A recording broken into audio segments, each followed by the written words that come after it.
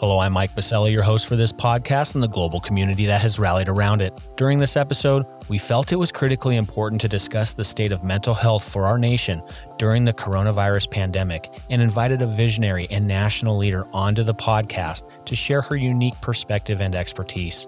Dr. Megan Jones-Bell is a Chief Science Officer at Headspace, a leader in the field of digital health in making mental health care more effective, affordable, and accessible to all populations. As part of Megan's groundbreaking digital health research, she developed and validated over 20 digital health interventions, including co-founding Lantern, an evidence-based digital mental health company.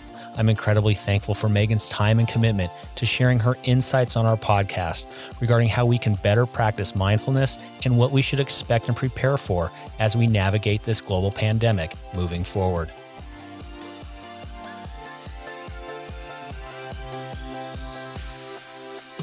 Welcome to Passionate Pioneers with Mike Biselli, where we highlight and speak with the innovators, the game changers, and the pioneers who are deeply passionate and relentless in solving the problems our world is facing today. This is your opportunity to connect with and learn from these leaders and to support them on their mission. Perhaps they will soon be hearing your story as well. This is Passionate Pioneers with Mike Biselli. I look forward to having you on this journey with us.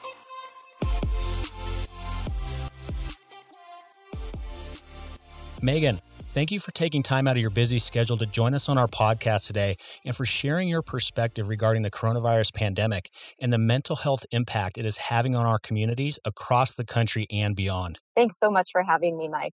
Well, Megan, it's great to have you here today. And because of your experience and perspective, as well as helping lead Headspace's explosive growth, I'm eager to learn from you as to where things are currently with the pandemic and from a mental health perspective, most importantly, what we should be preparing for in the long term as a society, and how Headspace is applying its technology to the global crisis. But before we dive in, a bit of housekeeping. For our audience, while listening to any of our episodes, please make sure to join our online community at passionatepioneers.com in order to share feedback and ideas with our guests and to interact with the entire community. And lastly, subscribe to the podcast so you will automatically receive episode updates in your podcast player. Simply search Passionate Pioneers with Mike Biselli in Apple Podcasts, Spotify, or wherever you listen to your podcasts. Okay, Megan, I'd first like to start out by asking you where we currently are as a nation from a mental health perspective due to the coronavirus outbreak. And for our audience, we are recording this episode during the week of April 13th. It's important for me to update everybody as to where we are with the pandemic and when we're recording these. So it's important for me to give you those dates so you know where we stand. So with that, Megan, I'll open it up broadly for you to share with the community where we currently are. Well, I think that in the context of this crisis, mental health issues really will be the norm, not the exception. Prior to COVID-19, it's been well documented that mental health problems are on the rise globally and that pre-existing disparities in access to care are really only getting worse. Prior to this pandemic, 1 in 4 to 5 people are thought to experience a mental health disorder at some point in their life. And as somebody who's designed and researched mental health interventions for almost 2 decades, I can say these are not new problems, but this crisis is really exacerbating that. We see levels of anxiety, depression, sleeplessness, as well as loneliness on the rise. And we know that we're really just at the beginning of this mental health crisis. And so let's talk about that. We've been hearing from professionals like yourself that there's really 4 waves of a pandemic that we're going to experience. Really, the first wave is that immediate mortality and the morbidity of COVID-19. The second wave being the impact of resources and restriction on urgent non-COVID conditions. And the third wave being the impact of interrupted care on chronic conditions. And then what we're going to focus here on today is that fourth wave, the psychic trauma, the mental illness, economic injury, burnout. Megan, where are we with the fourth wave? Are we just going into that wave? Is it already here? And how long should we be preparing for it? How long will it be with us? I got to imagine this is probably the biggest wave out of all of them, but I look to you to guide us. I frankly think we're at the beginning of it. When you think about the etiology or the causes of mental health problems, we really can't expect that chronic and acute stress that we're frankly all going through across the world will activate underlying vulnerability for a large segment of the global population. In clinical psychology and psychiatry, we often talk about what's called the biopsychosocial model of mental health problems, which essentially means that in many cases, people have an underlying biological or psychological vulnerability to things like depression, anxiety, addiction, insomnia, etc. And that it's really the interaction of the context of our lives, so our environment, that activates this underlying risk. A common way of explaining this is simply that biology or psychology may load the gun, but the environment pulls the trigger. And so when you think about the changing context of our lives, this crisis has disrupted the healthy routines, the coping skills, the social connections that billions of people have used to protect their mental health. And globally, this poses a significant risk factor for the onset or exacerbation of mental health problems worldwide. And so, typically it does take several weeks of exposure to unremitting chronic stress from which you really don't have any respite to activate that risk. And so I do think that's what makes us the beginning of this wave. We also know from research on other natural disasters that the impact of trauma does take a while for us to fully appreciate. That some people kind of go into a coping period of kind of repressing what's going on or kind of suffering through it. But then once life starts to return to what we feel is normal, then we likely will see an increase in help seeking and in need. The thing that worries me the most about this is that prior to this crisis, less than half of individuals with mental health problems received the mental health services that they need in the last year. And so we really do have this one already increasing need that's now been exacerbated with really inadequate ways of getting help, in part because most current solutions depend heavily on clinically trained therapists, and there simply are not enough therapists to meet the needs. This is why digital health, digital mental health tools are and really will remain the only way that many people will be able to access care. And so it's more important than ever to make sure that those digital offerings are of high quality, have good efficacy behind them, and are made affordable and accessible for as many people as possible. And I'm looking forward to diving into that because you're right. There is a lot happening right now on the telehealth side, digital therapeutics, et cetera. But let's also talk about maybe, as you mentioned, getting back to some sense of normalcy as a society. Are we going to experience a pretty big area of post-traumatic stress disorder as well? And what does that look like? And what does that even mean in regards to what we traditionally think of PTSD? But what does that mean in regards to the context of a pandemic? Well, I think you can look at other research on major natural disasters, could be a good analog. There is research from other outbreaks, frankly, mostly outside of the United States over the last decade, that show that post-traumatic stress disorder symptoms are most likely to be identified in the period after the natural disaster, that most people will present right now in a way of kind of numbing themselves. And so what we should expect is that people do need a heightened level of access to specialty care services. PTSD is something that does really require specialty care. And so it's important that we think about how we ensure the right kind of access and appropriately triage mental health needs so that people who really are experiencing something that is severe and acute like PTSD or major depression really are the ones who are able to access the care that they need. And that we can protect the health of everyone by ensuring that we're promoting preventative mental health interventions and ensuring that people for whom self-help approaches are indicated can have broad access to those kinds of services. Well, thank you for that, Megan. And let's turn to talking about digital therapeutics, telemedicine capabilities. And that's exactly what Headspace brings to the marketplace. As a very proud user of the technology, it is an honor to have you here today on our podcast. But let's share a little bit about what is Headspace doing right now for the pandemic. I know one thing that I was recently reading up on is offering up the technology to some of the folks that need it most, the frontline warriors that are taking care of the sick around the world. I know that's just one use case of many in regards to Headspace's efforts right now with the pandemic. Can you share with our audience a bit what Headspace is doing and some of the effects that you're seeing? Absolutely. So our mission at Headspace is to improve the health and happiness of the world. And as the world collectively takes steps to safeguard the physical health and well being of ourselves and our loved ones, it's also really important to take care of our minds.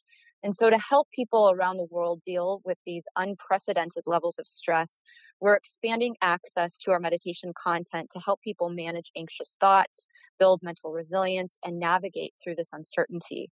We've made Headspace Plus, which is our premium subscription, free for all US healthcare providers who are working in public health settings, which means they have a national provider identifier. We've also found ways of providing access for those who don't have an NPI number in the US, and have partnered with the National Health Service in the UK to provide all 1.2 million employees of the NHS with free subscriptions. And just last week, launched access to French healthcare professionals in partnership with their Ministry of Health.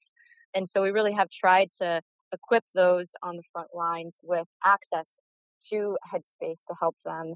For consumers, we've unlocked free, specially curated collection, which is called Weathering the Storm.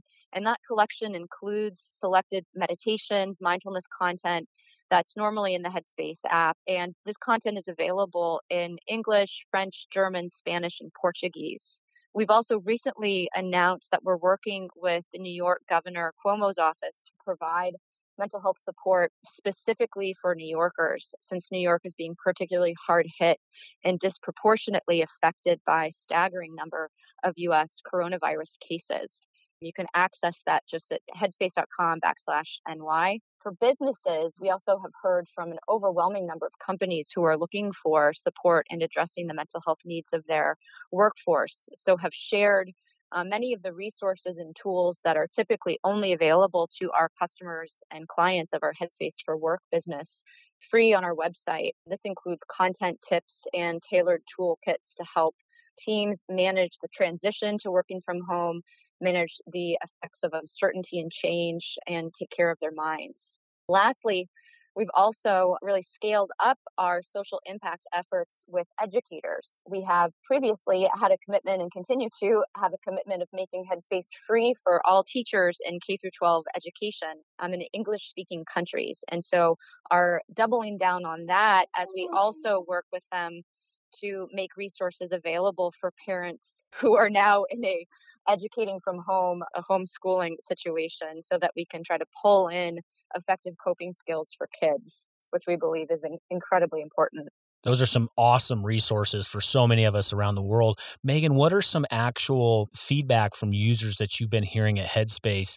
Give us some stories, because I know, at least again for me, and I am receiving no reimbursement from Headspace. It has been such a huge help for me in my daily practice, even before COVID-19. But what have you been hearing from actual users for your platform during these trying times? It's really been heartening to see people turning to us for such mental health support. And just to share a couple numbers with you, and then I'll share a few stories. We've actually seen about 14x increase in people completing our stress meditation, as well as 12x increase in individuals completing a reframing anxiety at home workout, and about a 400% increase in inbound requests from companies looking for support. Just to bring to life some of what this actually looks like for our members, we've got lots of great quotes from healthcare professionals. One that said, "I just want to express my deepest gratitude for your team for providing your service to nurture our minds in these stressful times. This is the much needed self-care that we need to continue this fight at the front lines. I love you and the team for this. Companies like you remind me that we're all in this together. I feel so supported and loved." I have another story from an individual who said, "Thank you so much for changing my life for the better. I'm so grateful for Headspace and how it enriched my mind. I was diagnosed with cancer 2 years ago, but I just found Headspace a few months ago. I've been meditating almost every day since, and in just under 5 months, I'm already starting to feel a sense of calm and quietness of mind that I've never felt before. I'm an optimistic person, but cancer is still clinging on, so I'm not sure what the future holds for me. However, meditation has given me a sense of acceptance of my situation while remaining hopeful." Wow. Wow. Are there resources or a place online that we can actually read some more of these testimonials? Have you guys kind of curated them anywhere? We have. There's a section in the app where we feature different member stories every day. So if you download the app, do a free trial, you can read some of these stories. We also often share them in our channels. Well, thank you for that. And do go download the app. It is a wonderful tool. And I can't wait to go and share a read in some of those stories as well, as I actually have not looked into that yet on the app. So I'm looking forward to that. But Megan, thank you for sharing some of those actual use cases. I do have some questions from our audience and from our community that's rallied over at passionatepioneers.com. I asked them in preparation of this episode with you to send in some of their questions so we can ask you. They had some good ones. And one of them was from the business side. We have a lot of entrepreneurs and executives at passionatepioneers.com. And one user and community member said, has COVID-19 impacted the vision of Headspace and the business model that you currently have, or has it changed at all given the pandemic? That's a great question. And I feel fortunate to work in a company that is really a social enterprise at its heart. And so in terms of the mission, our mission really has been the words on the wall of our office say, improve the health and happiness of the world. And that's why we wake up every day and do what we do. And fortunately, our business model is aligned with that social goal. And the thing that has really changed for us is that our business is accelerated. We've also really been prioritizing work that enables access for individuals who can't afford to purchase a premium subscription themselves. And so what that means is actually working with county health offices, insurance companies, but really trying to focus on who are the vulnerable people who are already disproportionately impacted by mental health problems because of social determinants of health, and how can we really work with partners to enable access for them, because frankly, they're going to be the ones that are most impacted by this COVID-19 crisis as well. Well, thank you for sharing that. And another question from a community member, she said, I heard that suicide rates went down in New York City following 9/11. What do you make of that in the context of the issues that we're facing today? Do you anticipate suicide rates going down following COVID-19 in New York City or even more broadly across the country? I think, frankly, our mental health risk has gone up. So I would unfortunately predict the opposite unless and this is where we really have an opportunity. And I think New York is a great example of this, is when you really come together as a community. And we see such heartening examples of this all over the world, with people going to their balconies and their windows and really re-anchor and orient to community. That is a protective factor for our mental health. When you feel like you're not alone, you have a sense of purpose and meaning through your connection with other people. That is enormously protective of our mental health and certainly could reduce suicide risk if we really do that at scale and pull people out. We're going to need to do that while physically distancing, but there are lots of ways we can emotionally and socially come together in spite of physical distance. Now, here's an interesting question. I'm really excited to see how you're going to answer this one. Another community member asked, how would you measure the ROI on a mindfulness practice during a time like this? That's a great question. As a researcher, I love it. I think the ROI, ideally, there's a couple of ways. So one is by improving access to effective mental health care, mindfulness-based included. You should see that your utilization of higher cost services decreases. That's typically the ROI argument for investing in mental health, is that people with mental health problems who have untreated mental health problems specifically are much more likely to utilize emergency services and end up getting inpatient, being hospitalized for physical and mental health needs. And so that's one side of the ROI. The other, which I'm really interested in as a prevention researcher, is if you can, and this is the great use case of mindfulness, if you can intervene early, enhance protective factors, reduce risk factors, really get people engaged in healthy routines like daily meditation or mindfulness practices, then you can prevent the onset and progression of mental health problems. And there's an enormous ROI there.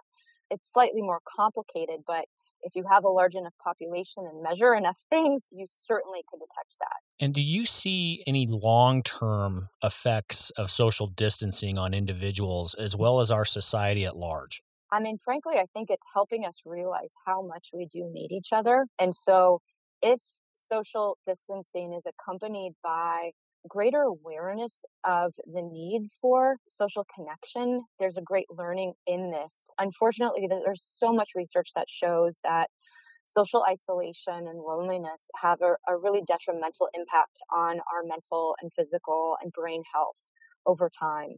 And so, unfortunately for those people who are vulnerable for depression, this immediate period may increase their risk for developing a recurrence of major depression, which then takes on a life of its own. And unfortunately, is hard to break out of without effective care. Same goes for anxiety. And so I think the main concern I have is ensuring that people are getting help really early, that whomever is providing care or covering the health needs of these different populations are proactively encouraging them to seek help early before things progress and are then more entrenched.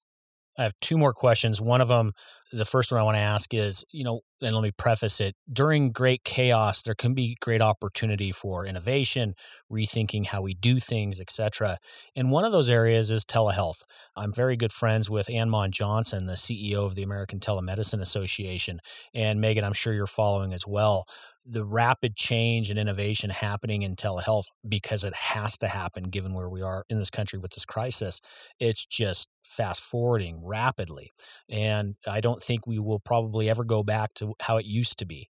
So my question, with how fast things are changing, do you anticipate how we look at mental health, how we talk about it, how we engage with it as a society may change for the better after this pandemic?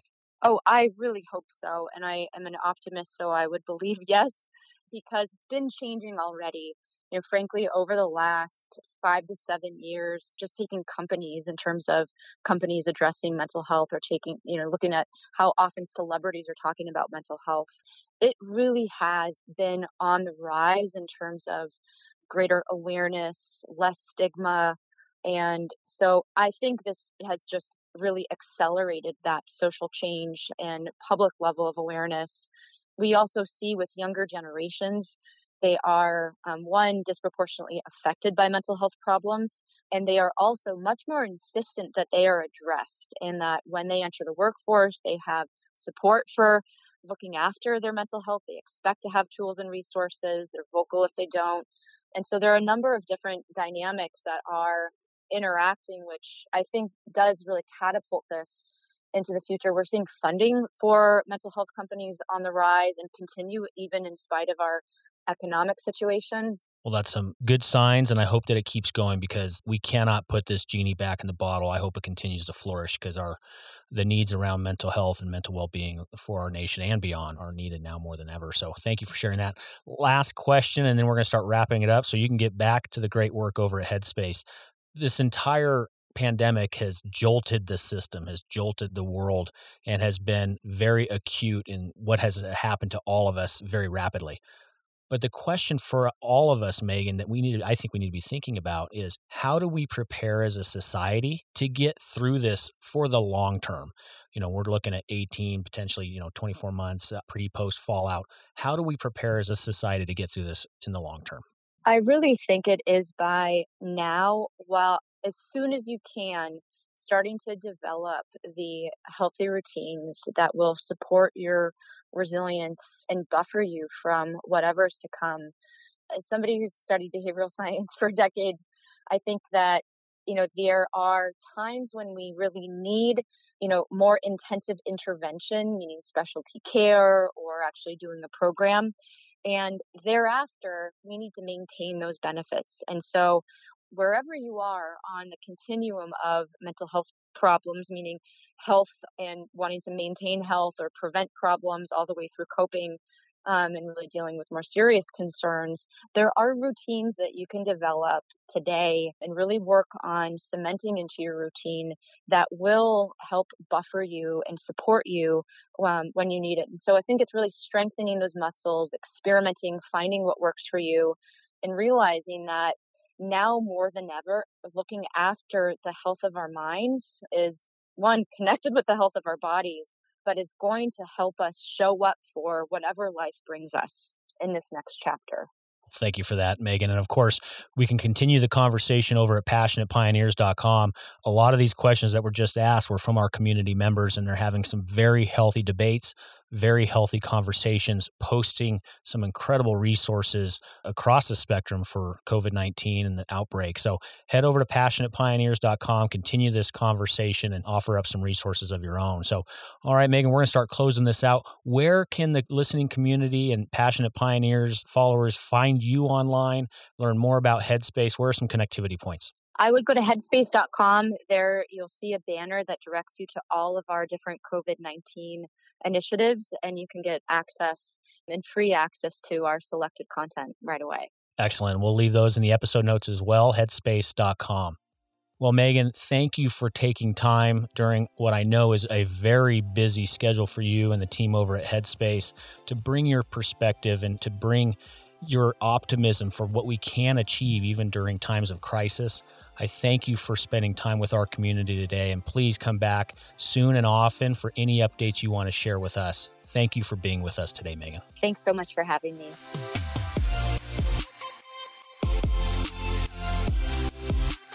Thank you for joining us today on Passionate Pioneers with Mike Biselli. We'd love to hear your feedback about the podcast so we can continue to improve this community and to further support the pioneers being featured. Lastly, please take a moment to subscribe to the podcast and invite your friends and colleagues to join us. This is Passionate Pioneers with Mike Biselli. I look forward to having you back with us during our next episode.